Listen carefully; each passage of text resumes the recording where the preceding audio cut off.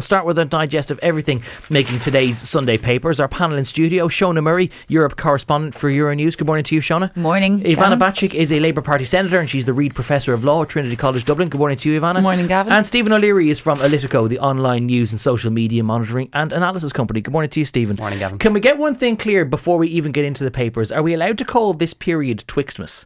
This kind of idle fallow period between Christmas and New Year's, where nobody really knows what day of the week it is. I'm not even sure if I'm supposed to be on this morning. That's how all over the place I am. I actually would think that yesterday I was thinking, was I on like today? Because I couldn't remember what day it was. So now that being on here on a Sunday has now guided me for the week ahead. I know that this is Sunday. We are all clear that today is Sunday, though, yeah. right? Okay, right. Because that much is sure. Because I'm really concerned that we're going to have Sinead Ryan or Claire McKenna or someone else coming in and saying, actually, this is my time for the show. So we're completely all over the place. But I'm glad that we found the place in good stead, and the clock does say 11:02, so we are coming up to the right time of the week. Let's have a look at what's on the front pages of the papers this morning. We'll start with the Sunday Times. Leo predicts pay bonanza for public servants. God, it's almost as if there's an election in the offing, isn't it? The Taoiseach has predicted that the new public sector pay deal due next year will include salary rises above the rate of inflation. In a news conference with political correspondents, Leo Varadkar also said Fine Gael would promise in its general election manifesto that fewer people would pay the highest rate of income tax. He repeated his promise to help those who get up early in the morning. In related to the expected pay deal with public servants next year, Varadkar anticipated that salary increases would outstrip inflation. I can see a rise faster than the cost of living, he said. That's what people generally want, for their pay to go up faster than the rate of inflation. Also on the front page, we learned that there is an urban-rural split on speed laws. Justine McCarthy tells us that the most recent behaviour and attitudes poll for the Sunday Times finds that 61% of people living in cities and towns are in favour of Shane Ross's proposals for a graduated penalty point system, where the higher the amount of speeding that you are, in effect, the more penalty points you get. But 51% of rural dwellers are against it. And this, of course, mirrors the internal government disagreement, where some people believe that it is an anti-rural measure. And also in the Sunday Times, Simon Harris is to give free contraception to Irish women, starting with making the pill, condoms and long-acting reversible contraceptives, or LARCs, available to those aged 17 to 24 in a bid to reduce unwanted pregnancies. The Minister is expected to bring plans to Cabinet next month to give free contraception to younger women initially, with the option of expanding the scheme to older age groups after it becomes established. This is on foot of a recommendation from the Oireachtas Committee on the 8th Amendment, which recommended that universal access to free contraception should be introduced alongside the legalisation of abortion. Similar front page story as regards tax cuts and pay increases on the front of the Business Post this morning. Varadkar pledges tax cuts and pay increases for public sector workers. Michael Brennan duly notes in his subtitle that the election battle is beginning, as the Taoiseach says he will fulfil a promise to boost the take-home pay of middle income workers. Leo Varadkar has promised pay rises for public sector workers, tax cuts and state pension increases in the run-up to the forthcoming general election. The Taoiseach says the increases for public sector workers should be faster than the cost of living, and the commitments are, of course, likely to feature in Fine Gael's election manifesto, which is still being drawn up. Also on the front page of the Business Post, the success of Irish whiskey could prove to be a double-edged sword for some of the country's newest distillers, according to the serial entrepreneur and whiskey millionaire John Teeling. He says he's looked at the fundraising models for some of the newer distilleries and they're not all sound, but he does reveal in the course of an interview with Barry J. White that he's already booked Oliver Callan, the Impressions and comedian, to do a party sometime in the middle of 2021, which he predicts will be the time when Irish whiskey will outstrip the global consumption of Scotch whisky. So mark that one in your diaries, 18 months' time.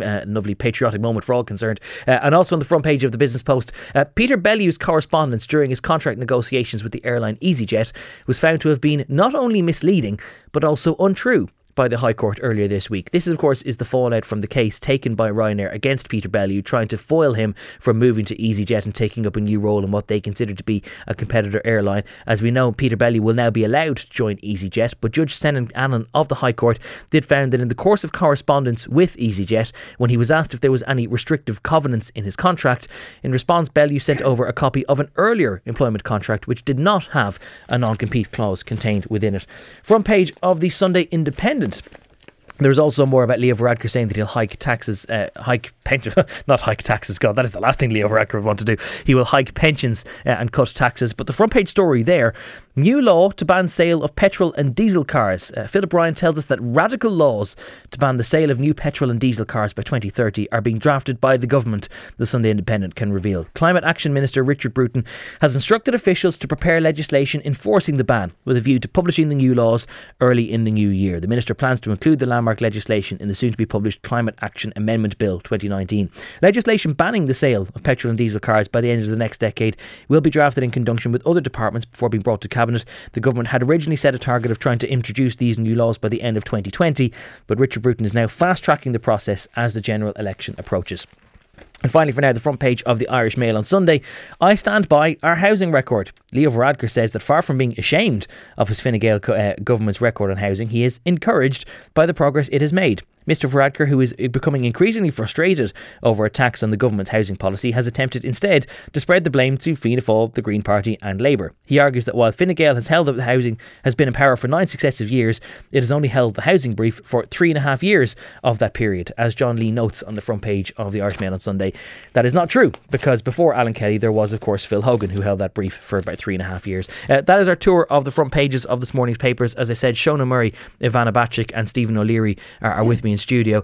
Guys, it's very difficult not to start with the blanket coverage of Leo Varadkar's comments on public pay deals and tax cuts. I'll start with yourself, Shona. It's very difficult not to get the whiff of a general election of all this talk of tax cuts, isn't it? It's sort of bread and butter stuff, isn't it? That people are going to pay less tax. The average, the squeeze middle earners are going to have more money in their pockets, and pensions are going to be increased. So it's the type of thing that you'd expect to hear from a government about going into a general election. There's no huge detail in it other than promising something that people really want to hear, not in relation to whether or not the country can afford it or whether it's the right policy. Well, that is the funny thing, isn't it? There isn't very much discussion, and it is buried down in far later paragraphs of the whole prospect of whether the country can afford it. And Leo Varadkar does at least add the provision somewhere in one of the stories that he isn't going to fund tax cuts with borrowing. But there is still a kind of a great unstated as to whether we can afford any of these things. He also made the point that he doesn't want to just continue to engage in sort of rise in salaries for public sector workers like Fianna Fáil did in the past, and did so for the sake of industrial peace without knowing that it's actually sustainable. So I think he's trying to, in pretty much all of the interviews, he talks about sustainability, but saying at the same time, coming into 2020, it's about time the public sector workers were able to have an increase in line with inflation, and that will be fair enough. But sustainability is something that he's trying to sort of message, but there is no clear insight as to whether or not it is sustainable, because of course there are concerns over the next 5 to 10 years about stability, global stability, but also stability as a result of Brexit. Ivana Bacik, when he talks about pay increases for public servants, it's a point that Shona has touched on there. Have the previous public sector pay deals not provided for increases in public pay beyond the increase in the cost of living? Well, there's certainly been some increases there, but I think the truth is, as you said, that there's a lot more caveats and equivocation in the actual content of the articles. I'm sure Leo Varadkar will be delighted with the headlines across so many papers about pay bonanza, tax cuts, pay increases, cuts, pension hikes. Yeah. But in fact, when you read the actual substance of what was said in this pre-Christmas press conference that is being written up now, you'll see that there are all these I suppose conditionalities that he's putting on it, and indeed, as Shona has said, he's fairly upfront that he wouldn't give tax cuts if he can't run a budget surplus. That he would choose, if it was a choice between a surplus and tax cuts, he would certainly choose a surplus. That's a relief to hear, because this is sort of pre-election nonsense, really, of the sort that led us into boom and bust cycles, and yet he's saying he doesn't want to return to boom and bust cycles. Go against what he's done for the last couple of years as well, because there have been pretty modest cuts to the universal social charge and maybe tweaks in the income tax bands, but for the last couple of years, despite all the promises, we have been running minor deficits as well. So that has all been funded. Whenever the government has been cutting taxes, it has been done with borrowed money, hasn't it? Well, you see, this is it. I think it's very much as I say, hedged. And, when he says pay bonanza and so on, really you look at the last budget in particular, and Paschal Donohoe was very, very cautious, and rightly so, in the lead up to Brexit. And people, and I think generally that received acceptance from people that this wasn't a time to be giving big giveaways in any budget when we didn't know what was going to happen. But now when we don't know what trading relationship we're going to have, now is the time to do it. We're still facing into uncertainty. So I think most people will read those headlines with and take them with a large pinch of salt. The other thing to say of course, is that and again, it's buried in the text, that there will be pay talks with the unions and public sector unions in May. One would expect that to happen as part of the next cycle of national industrial relations strategy. But of course, everyone knows there will be an election, certainly by May, and or everyone assumes there will be an election by May, and therefore it may not be Leo Varadkar. It may be a very different makeup of government that's doing those negotiations. And the other thing to say, of course, is that again in the text you'll see that there are private sector pay increases predicted generally for 2020, which is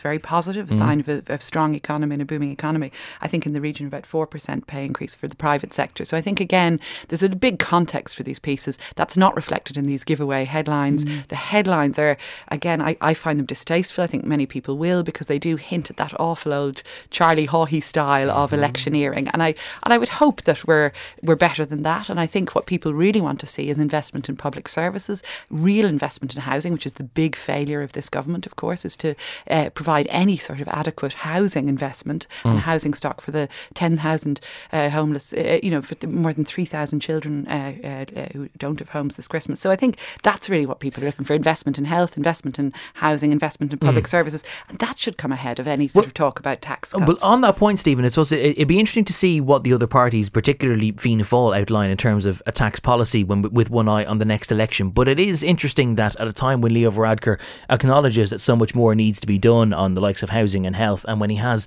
such an ambitious capital plan, when he wants to, he's already talking about 2040 and all the money that has to be sunk into major infrastructure projects, that he does also seem to want to be able to do that with far less money at his disposal, because he wants the public to keep so much more of it. Yeah, it's age old though. I mean, we're coming up to an election, and is housing and health essentially going to get votes? I mean, we're unhappy with it, regardless. And every time we see the headlines, there's outcry. But ultimately, it's so difficult for any political party to offer a promise of fixing either of those two things, because so many things have been tried and so many things have failed. In some ways, taxes are such an easy thing to point to and say, here's something tangible that you will see in your pocket as a difference. And that essentially is a vote getter. Do you think that we might be at a point, though, where even giving money back to people or taking less of their money in the first place might come secondary to the government being able to do something? So, say, for example, if your biggest concern is housing and the cost of rent living in a big urban area like Dublin or one of the other major cities, the amount of money that you might get back in a tax cut might be diddly squat compared to the amount of extra rent you might be facing in the next couple of years. And one could argue that maybe you would be better off paying slightly higher taxes and allowing the government to actually build and try and address the imbalance there. Well, that presumes a holistic view of the situation, and it also presumes a long-term view. We know... Do you think people are a bit more self-centred than that? I don't think it's self-centred, but I do think there's a short-term element to this. If anything, we look back at the decade and we were talking about it. If anything, we have learned in the last decade about how political decisions are made. Short-term thinking is really important. It kind of assumed that people would have faith that any government, even if they were given the green light for extra taxes by the electorate to fix health and housing, then what faith do any of those people have that government can actually manage the health system? Because clearly throwing money at it hasn't helped up till now. Well, it hasn't, but look at what Stephen was saying. It's all short term, because if you have the change of government or change of policy every 4 years or every 5 years, then as we've seen with the HSE, with the health system, no impact is ever made. And also, governments aren't probably willing to make the investment in long-term investment, because they may not reap the rewards, when they do, if they ever do materialise 10 or 12 years later. And actually, it's interesting because on the Sunday Times, you see, that front page also gives a line to Simon Harris, who's going to give free contraception for women between 17 and 24, which is a drop in the ocean. It's definitely a very important thing, of course, in terms of what's required to prevent women from having abortions, etc. But again, it's more money that the state wants to get by without.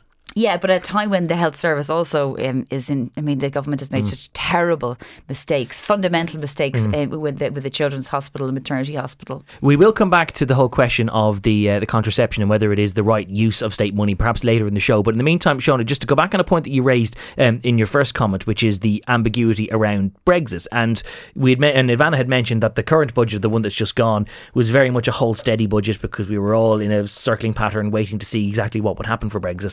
In some ways now we know even less about what could be happening, 12 months down the line, although there may not be a hard border on this island, but we could have a massively disrupted trading relationship with mainland Britain just across the sea. And surely one would think that maybe in hindsight, this would be the year to give people back money, because next year is the one where we really don't know what's going to be going on. Well, I don't know about giving people money. I mean, again, that's just dropping the ocean when you consider the fundamental changes that could take place between the Ireland and the UK and the UK's relationship with Europe. If Boris Johnson is serious, which he appears to be so, but we also, when he said he's going to sign off on legislation to ensure that there will be no extension to the transition period by the end of 2020, which I know was just a bit of a ploy, really. But if he's serious about just wanting an off-the-shelf trade policy, which is going to be very much bare bones, then areas like agriculture are in huge trouble. Just generally speaking, the trade relationship between the UK and the EU, and Ireland's relationship therefore with the UK, is going to be terribly problematic because obviously the UK is such a huge important market for us. But then just the general disruption that will cause globally as well. I think it's even we're actually in much more threatening waters going into next year, and there's no way that anybody can say well, I think so, because they may leave by the 31st of January, in all but name, I guess, because they'll still be in the single market and the customs union. And we've 11 months to do then a trade 11 deal. months, because they've effectively 5 months, don't they? Yeah, exactly. I mean, that'll be really, they'll sit down at the end of February. At the end of June whether they want to invoke an extension or not. Well, July is the deadline for an extension, but before that they have to sit down and have their negotiating guidelines. So the UK has to decide what type of relationship it wants. That has to happen. Hasn't begun yet. They haven't. Good. They don't even because have. I've missed Britain tearing its apart over the future. They don't have anything like that, as we know, because Boris Johnson will want as much access to the single market of the customs union as possible, and the EU will obviously make sure that its red lines are in place. So you'll have. I mean, like Boris Johnson has already told people, like the fishing industry, for example, you're going to have all your fishing waters back again. It won't, because the EU is going to pay hardball on that. This is just one area, by the way. We're not talking about passporting rights. In case you thought next year's on the records will be slightly more Brexit free. Any of those things. But the negotiating guidelines have to be set by February, and it has to be done by October, because all the EU parliaments have to sign off on it. And we remember what happened with the Wallonians under the Canadians trade agreement. Yes, that one of the regional parliaments in Belgium held up the whole thing. If he wants an extension on the talks, then that's then he has to have it done by October. And it's so threatening. Well, then whoever the new Minister for Finance is, then will have a great time drawing up the budget next October if they don't know what sort of trading relationship or off a cliff we're going to fall off. Well, it could be the cliff edge stuff is back around again, because if they decide to walk away from the trade talks, then there is no trade agreement, and then they are out of the single market and the customs union. I don't know if that's actually necessarily going to happen. But this is where all the qualifiers that Ivana was talking about earlier come into play. Yeah. That's where all the ifs, buts and maybes. So like you said, the headlines are what grabs our attention. So if Varadkar runs on a platform, I will cut your taxes, and then if he says, but if we can't afford it, we're just not going to do it. Which is like a platform. The headline electioneering worked for Boris, and I suspect, I think most people would suspect, looking at those headlines, that's what Leo Varadkar is currently doing. He's looking at what won Boris that huge majority in the December 12th election in Britain, and he's saying, I'm going to electioneer in slogans and headlines, and never mind the caveats and the qualifiers and the uncertainty. I mean, Sean has outlined the hideous uncertainties lying ahead for Brexit over the 12 months ahead. For the incoming commissioner, Ursula von der Leyen in the EU, has already expressed doubts over Christmas that time frame is in any way feasible to conduct the sort of trade negotiation. I'm glad you added that qualifier, because I thought you were about to say that she was expressing doubts over Christmas, and one would have thought that Christmas, quite firmly exists, given that we've established we're not sure what day of the week it is. That sounds like a Boris headline in itself. EU casts doubts over Christmas. No, but I think that the deadlines are extraordinary when you look at it. That by the end of June they have to have effectively decided the full shape of the negotiation, because otherwise they can't ask beyond the 1st of July for the 2-year extension that's possible, that anyone would think, well, that would be sensible to go for a further extension. And also he's ruled that out. The feeling was in the aftermath, the immediate, moments after it was clear that the Tories would have a significant win in the election. I was in Brussels, and all of the sources said, this is great now. He has a decisive win, and he will then return to the liberal, progressive, globalist Boris Johnson that we knew during the time of the Olympics. This was the faint hope, yes, the London Olympics. And therefore he has... It's going to be a very faint hope, isn't it? Because why would one moderate their position now that they've just been given a majority for running on that position? Because typically, honestly, and in their firm belief, is typically Boris Johnson is by his nature a liberal, a progressive, a globalist. He's from, he's born in New York. He's got Turkish, ancestry. His father was an MEP who was a Remainer. He is pro-European. He sold his Telegraph stories because he saw that lives gained in popularity, but he doesn't And he is himself, as we know, slightly pro-European. He didn't know whether he was going to vote Remain or Brexit in the first place. So the assumption was that Boris Johnson, now he doesn't have to turn to Rees-Mogg or Andrew Bridgen or the ERG, the DUP, and he would therefore sign off on a progressive trade deal that had integrated support and integration with the single market of the customs union. But it appears the opposite is going to happen, and that he has sort of decided to drive the UK away from the EU and more towards Donald Trump. A few texts and tweets. Philip says that don't forget that the Revenue Commissioners was going to cut a whole range of allowances for many workers in the public and private sectors, but then it was pulled a couple of weeks ago, presumably with one eye on a general election. He says Leo will give in one hand with a pay rise, but he'll take with the other by removing some of those allowances. Senan points out that, have there been tax cuts that I've missed? Ireland's current top marginal income tax rate exceeds the top rate, which was advocated by Jeremy Corbyn in the most recent UK election. And Pat Manning points out that the 2016 election mantra of removing the USC, that was the mantra of all the major parties, but it didn't fly with the electorate because actually sorting out the health system was the main issue on the doors, which might be an inopportune time to point out that Jim Daly has done an interview today with the Sunday Independent where he points out that no politician can ever fix the health service, which is good to know, at least, that there's no point electing anyone to do it because no one can manage it anyway.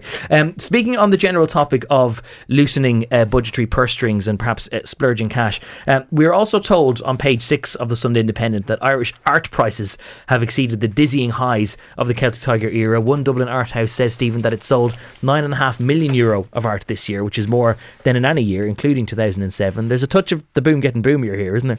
There is, yeah. And I suppose if you were looking to sell Irish art in 2019, it was a good year for you. And one of the interesting things, I think, about the art market is that unless you're RTE, who of course weren't able to do it. Yes, yeah. Well, again, I suppose the actual size and scale of some of those pieces of art, I mean, you could go off on a real tangent on that. Some of those were built essentially to be in a very specific place, in a very specific building. They're not going to hang in a regular house like some of the other pieces that have sold. I think the piece that stood out for me in this piece in The Independent was the portrait of Garrick Brown, the head of a boy. And we've seen more and more coverage of Garrick Brown because of the documentary that was published a little earlier this year. And the line, I think, in the piece is really worth kind of quoting.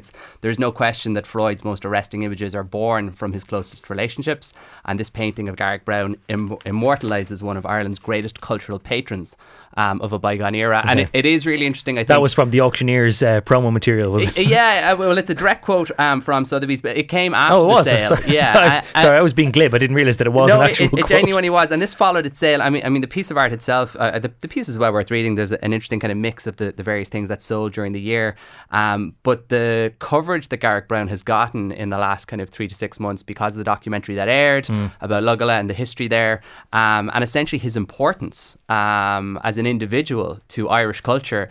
I think if you look back on 2019, I think the coverage of that story is going to be one that will really sort of stand the test of time, and something that we will look back on and say, here's an individual that long before we had kind of maybe arts departments and other places that were investing heavily, here was an individual who actually recorded and kept, through Claddagh Records and other organisations, a really good history of Irish culture. And I think it's really nice to see this piece of art doing so well in the auctions. But the wider piece itself certainly will give anyone who holds Irish art confidence going into 2020. And it is not just restricted to the arts industry. Well, it's not, because if anyone who saw the footage of people queuing up outside Brown Thomas at 9 o'clock on Stephen's morning would test that there's quite a lot of people who are still absolutely prepared to flash the cash. Ivana, how do you think about, or how do you feel when you see footage of people who've been queuing often since the early hours of the morning trying to get into Stephen's Day sales at 6 or at 8 or at 9 in the morning, and you think, is that a sign of a healthy consumer market, or is that a sign that we're all about to go lemmings over a financial cliff again? Well, I suppose those pictures are always with us. It seems to be a perennial every Christmas, whatever the state of the economy. So not sure they tell us so much, but certainly that piece about Irish art prices is an interesting one, because art prices, I think, are often seen as a barometer for how the state of the economy. And again, looking back at the past decade, when we look back to the early years of the tens, if we're calling them that. Yeah, we have to. Isn't it a sign of the division of the decade that we can't figure out even what to call this decade? Well, I think this is a problem with this decade, But of course, 10 years ago, we were in the throes of a terrible recession. We'd extremely high unemployment.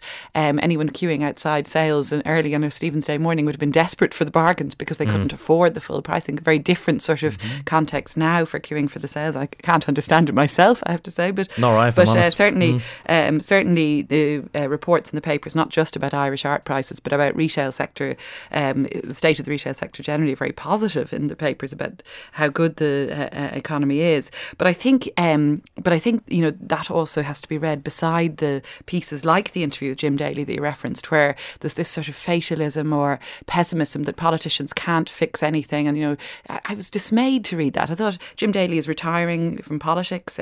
He's some interesting things to say about the way we organise our politics, how difficult it is for somebody from West Cork with a young family to also work as a public representative. I think that's very interesting, and certainly, it's one of the reasons we have so few women in Irish politics. We need to look at that, at how we can balance political responsibility with family life and so on. But what I'm dismayed about is what he says, about politicians can't, the Minister for Health can't fix the health service. Well, actually, political decisions do have impact. For it somewhere, don't political decisions do have impact. I mean, again, the recession was at least very largely made by political decisions by the previous Fianna Fáil governments. We talked about the Charlie McGreevy, Charlie Haughey sort of giveaway budget culture that prevailed in Irish politics. That was one of the big things that led to the recession, that very artificial boom and then recession that we saw at the start of this decade.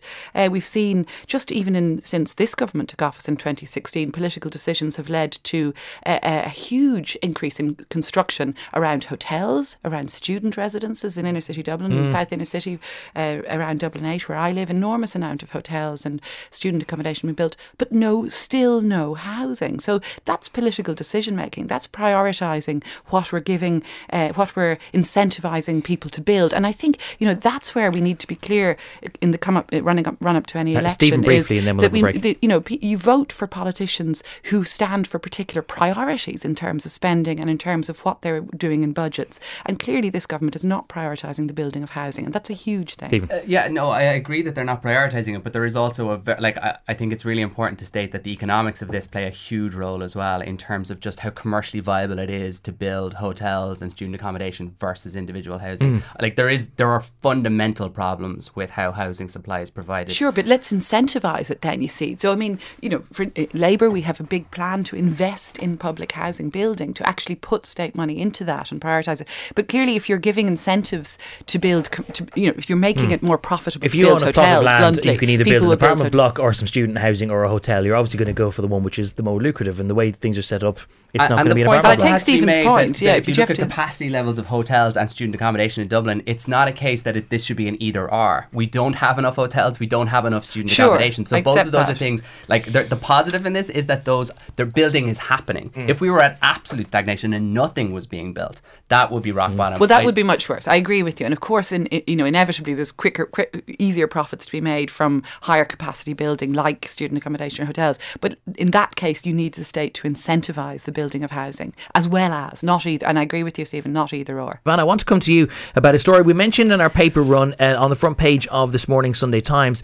This news that Simon Harris is going to introduce free contraception to Irish women, including the contraceptive pill, starting possibly sometime next year with those aged between 17 and 24. Some would argue that this is only the right thing to do. It was a recommendation of the Oireachtas Committee, which was looking at the future of the Eighth Amendment. Others, including your Trinity College colleague and your former Shannon colleague, Sean Barrett, is quoted inside the piece saying that it might not be the wisest use of public money. Where do you stand on this?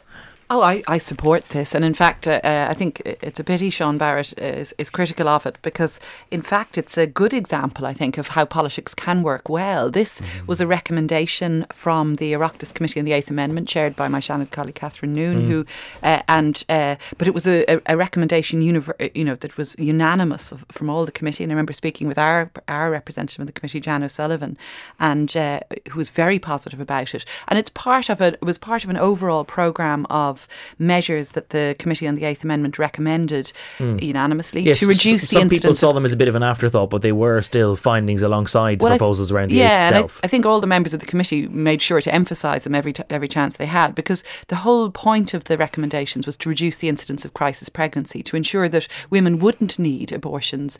We would try and reduce the rate of abortion by reducing the incidence of crisis pregnancy. So it's a long-term programme for improving women's reproductive health and rights. And I'm hugely supportive of it. I'm glad to see it's coming in. I see that because the minister then put together a working group to look at how to implement it, and they said one of the ways you can do it is to phase it in, and that if you're phasing it in, that the first group you should be offering free contraception to is younger women aged 17 to 24. So this is I think a sensible planned phased implementation of a good recommendation, which indeed is already in place in other countries, including Britain, free contraception. Unfortunately, sorry Gavin, we were talking earlier about the difference between headlines and substance. Unfortunately, the headlines, Harris to give women free pills, is somewhat sensationalist. Could be taken up in some other ways. So again, indeed. It doesn't quite reflect the seriousness of this proposal and the very sensible measure. What about Sean Barrett's point, though? He describes this as a windfall gain of €100 million to those who already purchase contraception. Well, I think, again, this is hardly a priority for a health service which finds budgeting beyond it on current capital. Actually, it is accounts. A priority for a health service to improve women's reproductive health, to ensure that people, women and men, take responsibility for their health. And I think that it's sensible to say that the group which are going to find it most difficult to afford contraception, i.e. younger people, should have access first to free contraception. As I say, it's not actually a revolutionary scheme or a very radical one, but it's a sensible one. And I think that if one looks at the context, one looks at and reads the recommendations of the Oireachtas Committee and the 8th Amendment, one will see how this fits in with a much broader plan, which in fact will save the state money. If one was being totally mercenary about it, this is actually a way of saving the state money by reducing incidence of crisis pregnancy and ensuring better sexual and reproductive health. So it's something I'm really supportive of. I think any group involved in working in the sector, like the Irish Family Planning Association, was hugely supportive and indeed promoted this to the Oireachtas Committee and to the working group. So I'm glad to see it's coming in, and I hope we'll see it rolled out. I think it's just going to, it's phased in for women of ages 18 to 24, which is the ones that are, obviously students often and are less likely to afford access to to contraception.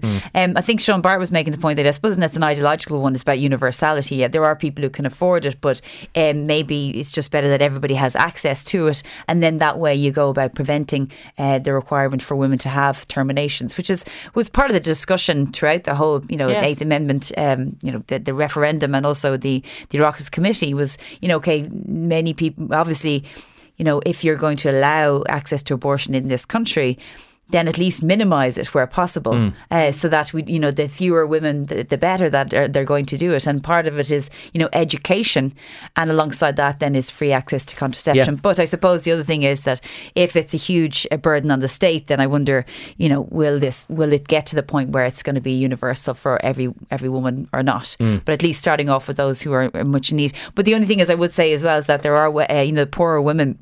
And part of the problem with, women who are middle age having abortions and having too many children was that they didn't have access to contraception. So this at least deals with their problems. Over half of people who were travelling at a time when you had to travel to the UK for an abortion, over half of those who were travelling did already have kids. They already had families. So it wasn't always necessarily those who were of younger age cohorts who simply couldn't afford a pregnancy. And then the other thing of that, Gavin, is they're the women who could afford to travel to the UK. It was always the poorer women who could never afford to go to the UK and also had problems at home, domestic violence situations, controlling partners, and didn't have the money to have an abortion. So it meant that it was again an unequal situation. Even though women were allowed to travel, poor women were the ones who had to suffer. And that really came to the fore when we saw the figures on importation of abortion pills. That so many women who couldn't afford to travel were importing pills at huge risk to themselves, risk of being criminalised and medical risk. Changing topic completely for a moment, Stephen, you're a man whose professional life revolves around trying to monitor sentiment online. I can't imagine that you've seen too many political tweets met with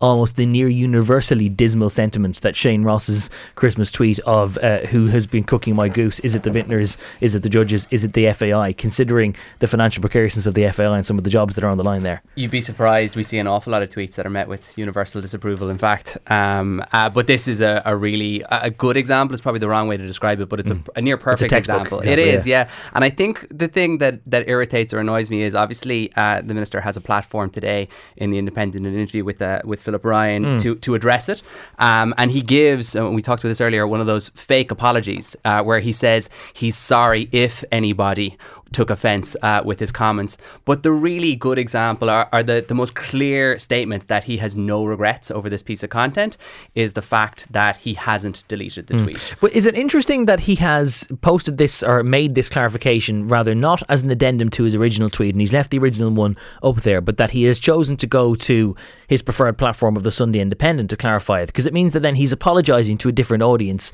than the one to whom he offended in the first place. But the point here is he's not apologising. He what he said is he's sorry if people took offence to this. This is a classic non-apology. We hear this all the time. It has to be called out. This is not an apology for the tweet he made. And if he was sorry, you delete the original content. That's what you do. You have the opportunity. He can't say, oh, well, it was published in a paper and now I can't take it off.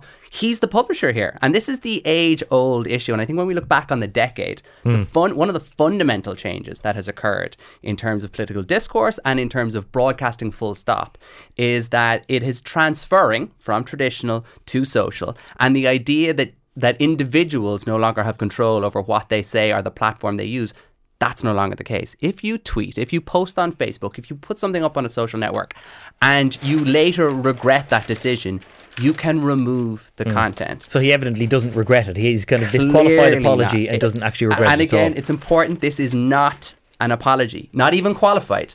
He is saying that he is sorry if individuals took offence with what he said. But it's also the fact, and you mentioned it there, Stephen, you said, we have to sort of call this out. He's not apologising.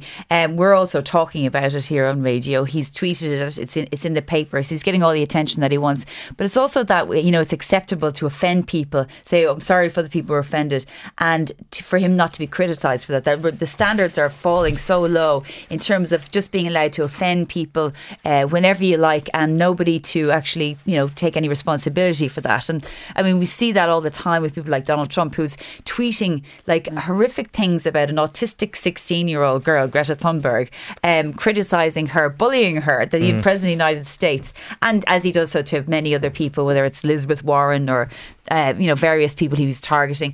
I mean, and so how far does that go then? These sort of vicious, vitriolic attacks on people can just take place, and that's the kind of sort of coarse discourse that we have now because of things like Twitter. I'm not saying that Twitter is bad. I enjoy it myself, but that there is so much coarsening in discourse that we have now that nobody takes responsibility for offending people, and then offence is just something you just have to live with. Yeah. By the by, Gary Doyle has done a very big piece in the Sunday Business Post. Sorry, I keep calling it the Sunday Business Post purely out of reflexive habit. I apologise to everybody at the Business Post for wrongly christening you, but he's done a piece with 20 tips for the sporting year 2020. One of the things he notices is on Shane Ross. He says there is a kind of comical shamelessness to the minister's behaviour, particularly the way that he practically stalked Katie Taylor when she arrived home in Dublin Airport with her 5 World Championship belts in June. You forget that's only 6 months ago. It sort of feels like something really from the ages. A new election and a new minister for sport, he says, cannot come quickly enough. Here, say all of us. I mean, comical shamelessness is a great You'd phrase. love to have him back in the Shannon, Ivana, wouldn't you, after sitting beside him for so many years? No, I would not. Although I'd like to have him out of office, certainly. And I think, we talked earlier about Leo Varadkar, using the style of Boris Johnson in terms of electioneering through slogans, but Shane Ross is shamelessly adopting the persona of Boris Johnson and indeed Donald Trump. This populist buffoonery, this I'm taking on vested interests. I was just thinking, just listening to Stephen, how awful it would be if you're waking up this morning, you work for the FAI, you've got the AGM, the adjourned AGM taking place today, and you see this appallingly insensitive tweet by the Minister for Sport. I mean, really, is this any way to behave as a government minister, to be so flippant about the livelihoods of so many people? All the people. I have a kid who plays with soccer. The FAI is a huge community initiative across the country. It's huge amounts of people have invested enormous quantities of their time, selflessly to work with kids and to work with girls. Soccer is a huge thing. It's brilliant to see that. But then to see all this stuff that's going on at the top of the FAI, and then the Minister for Sport making a big joke out of it, and then playing not apologising, not apologising, not deleting the tweet, and playing it for laughs shamelessly to try and get re-elected. What I think is actually quite interesting is that you mentioned that he's being flippant in this case, and many people would argue that he is, but he's also given that interview in which he makes the non-apology apology to Philip Ryan in the Sunday Independent, and he mentions that when it now comes to the proposals for new nominees to the High Court or to any role in the judiciary, he's given the name a couple of days in advance glance as a member of the cabinet, and he spends a couple of days vetting that person online to see whether they've got any political connections or not. So he's not at all flippant when it comes to allowing prospective judges go through. So at least he is paying a lot of attention in that means. He perhaps is, not but so much in his own brief. This is a joke statement. And again, this has to be called out. You know, he runs the name through Google. I mean, that is just a farcical approach to take to something so important, and to suggest that him searching on the internet is as good as or a necessary way to vet political. I mean, like, that has to be called out. Absolutely, because that is insulting. it's insulting to anyone who's involved. Now, I have no insight into how judicial appointments are made in this country, but I would like to think that it goes beyond someone sitting in front of a computer, typing in the name of the appointee, and finding if there's and wondering what comes up. I mean, to call that as his process is just bananas. Oh, Good to know the Minister for parade Transport is spending so much time looking at the prospective judicial appointees, nonetheless, isn't Well, it? look, I've said this many times in the Seanad over the course of the Judicial Appointments Bill, wending its slow way through the Seanad. If he was serious about reforming the judicial appointments process, he would have backed off, let the actual Minister for Justice and his officials deal with it through compromise. All of us were in favour of some form of sensible reform of judicial appointments, but to have this approach where we all knew who was really pulling the strings on the judicial appointments bill process, and when we were debating this, not to have an opportunity to be able to compromise and achieve a really good outcome. Instead, we have this unwieldy, unworkable and cumbersome bill, which is now finished in the Seanad, but is going back to the Dáil for further and amendments. is again, yes, and will be amended extensively, we believe, in the Dáil, because it's really just become such an unwieldy process. It's no way to make sensible laws. It's also so again, I think there's a lot of posturing. Never going to happen. It is the last show of the decade, so we wanted to spend a little bit of time with reflections on exactly how we think the decade has gone, some of the key themes of the decade, and anything that stands out from all the reviews that are in today's papers, or indeed anything that you've read over the last week or two in the papers or online. There's been so many different changes in politics and societal shifts in technology. In fact, Stephen, we'll start with yourself in terms of the developments in technology. Like, people would barely even recognise the technological state of the planet at the start of the decade. There wasn't even such a thing as an iPad, for example. What stands out for you as being what we'll take away from this decade when it comes to technology? Yeah, it's interesting because the Sunday Times have kind of a montage on their front page today of kind of moments from the last decade, and technology kind of plays a fairly central role in it, because you're right, the iPad didn't exist, but if you think about it, the word tablet had a very different meaning in the last decade. We now use the word tablet in a very, very different way, and also a video on YouTube that gained over 1 billion views features on the front of the review as well, this Gangnam Style video, which just shows the power of a network that essentially didn't exist, certainly to the levels it does today, a decade ago. So we've seen this entire shift, I think, from traditional broadcast networks. I think the biggest missed opportunity of the last decade when it comes to technology is that social media should give us a platform for conversation. It should be this kind of way for two-way dialogue. And unfortunately, an awful lot of those with influence, be it political, social, cultural, sporting, etc., see it as just another broadcast network. They see it as another way to actually just push out a message.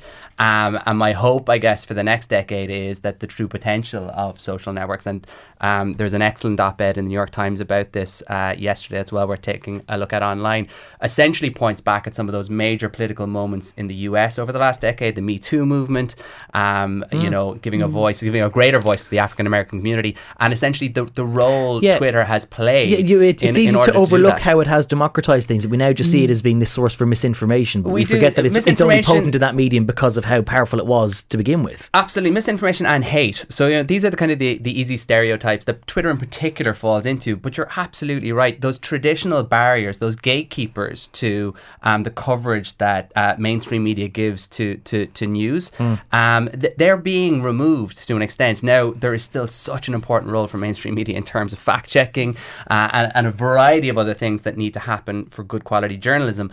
But in tandem with that, giving individuals who maybe don't have the kind of access to that kind of outlet is something that I really hope over the next decade we see social media continue to kind of evolve into. Just as a by-the-by, an observation around technology, you mentioned the video for Gangnam Style, which I think was one of the first to pass 1 billion views. I've just checked it right now. It has 3.483 billion views. The song is 4 minutes and 12 long, so if you do some back of the envelope sums, the amount of time that humanity has spent watching Gangnam Style on YouTube in the last 7 years is the equivalent of 25,627 years watching Psy doing that dance, which is a productive use of the decade. Shona, we mentioned the relationships between Ireland and the EU, and Ireland and Great Britain. First of all, I mean, in terms of the overall shape of European politics, what would be your thoughts of the decade? Well, obviously, I mean, the first time ever a country has decided to leave the EU.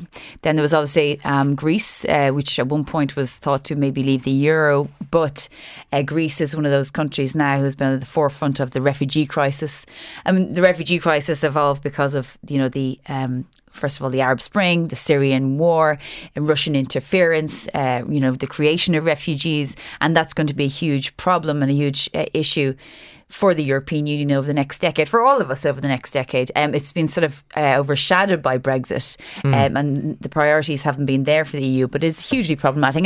And actually, a sort of byproduct of Putin's war in Syria was the fact that all these refugees are created and has created so much therefore instability in Europe, because there's no consensus on how to deal with it. And Europe has taken the burden itself on how to deal with refugees and basically live up to its international obligations under refugee law. There will be a time after Brexit where the trade deals are done or not done, and Britain's relationship with the EU is no longer a major talking point. At that point, we'll still have to go back and address the outcome of the refugee crisis. Well, I mean, we're going to have to address those problems it anyway. are still lingering underneath. Well, they're lingering, but also the EU's policy with Turkey to ensure that very few Syrians, for example, get over to the European Union.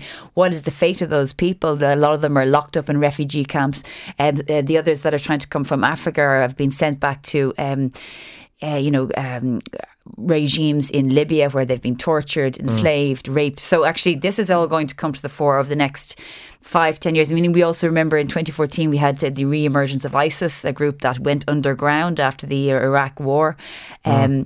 And we'll probably see that again. But what happens to those people who are stuck in these refugee camps now? Do they become radicalised? It's really, there's so much more to for this story to run. It's going to be hugely problematic, and then the EU will be at the forefront of that.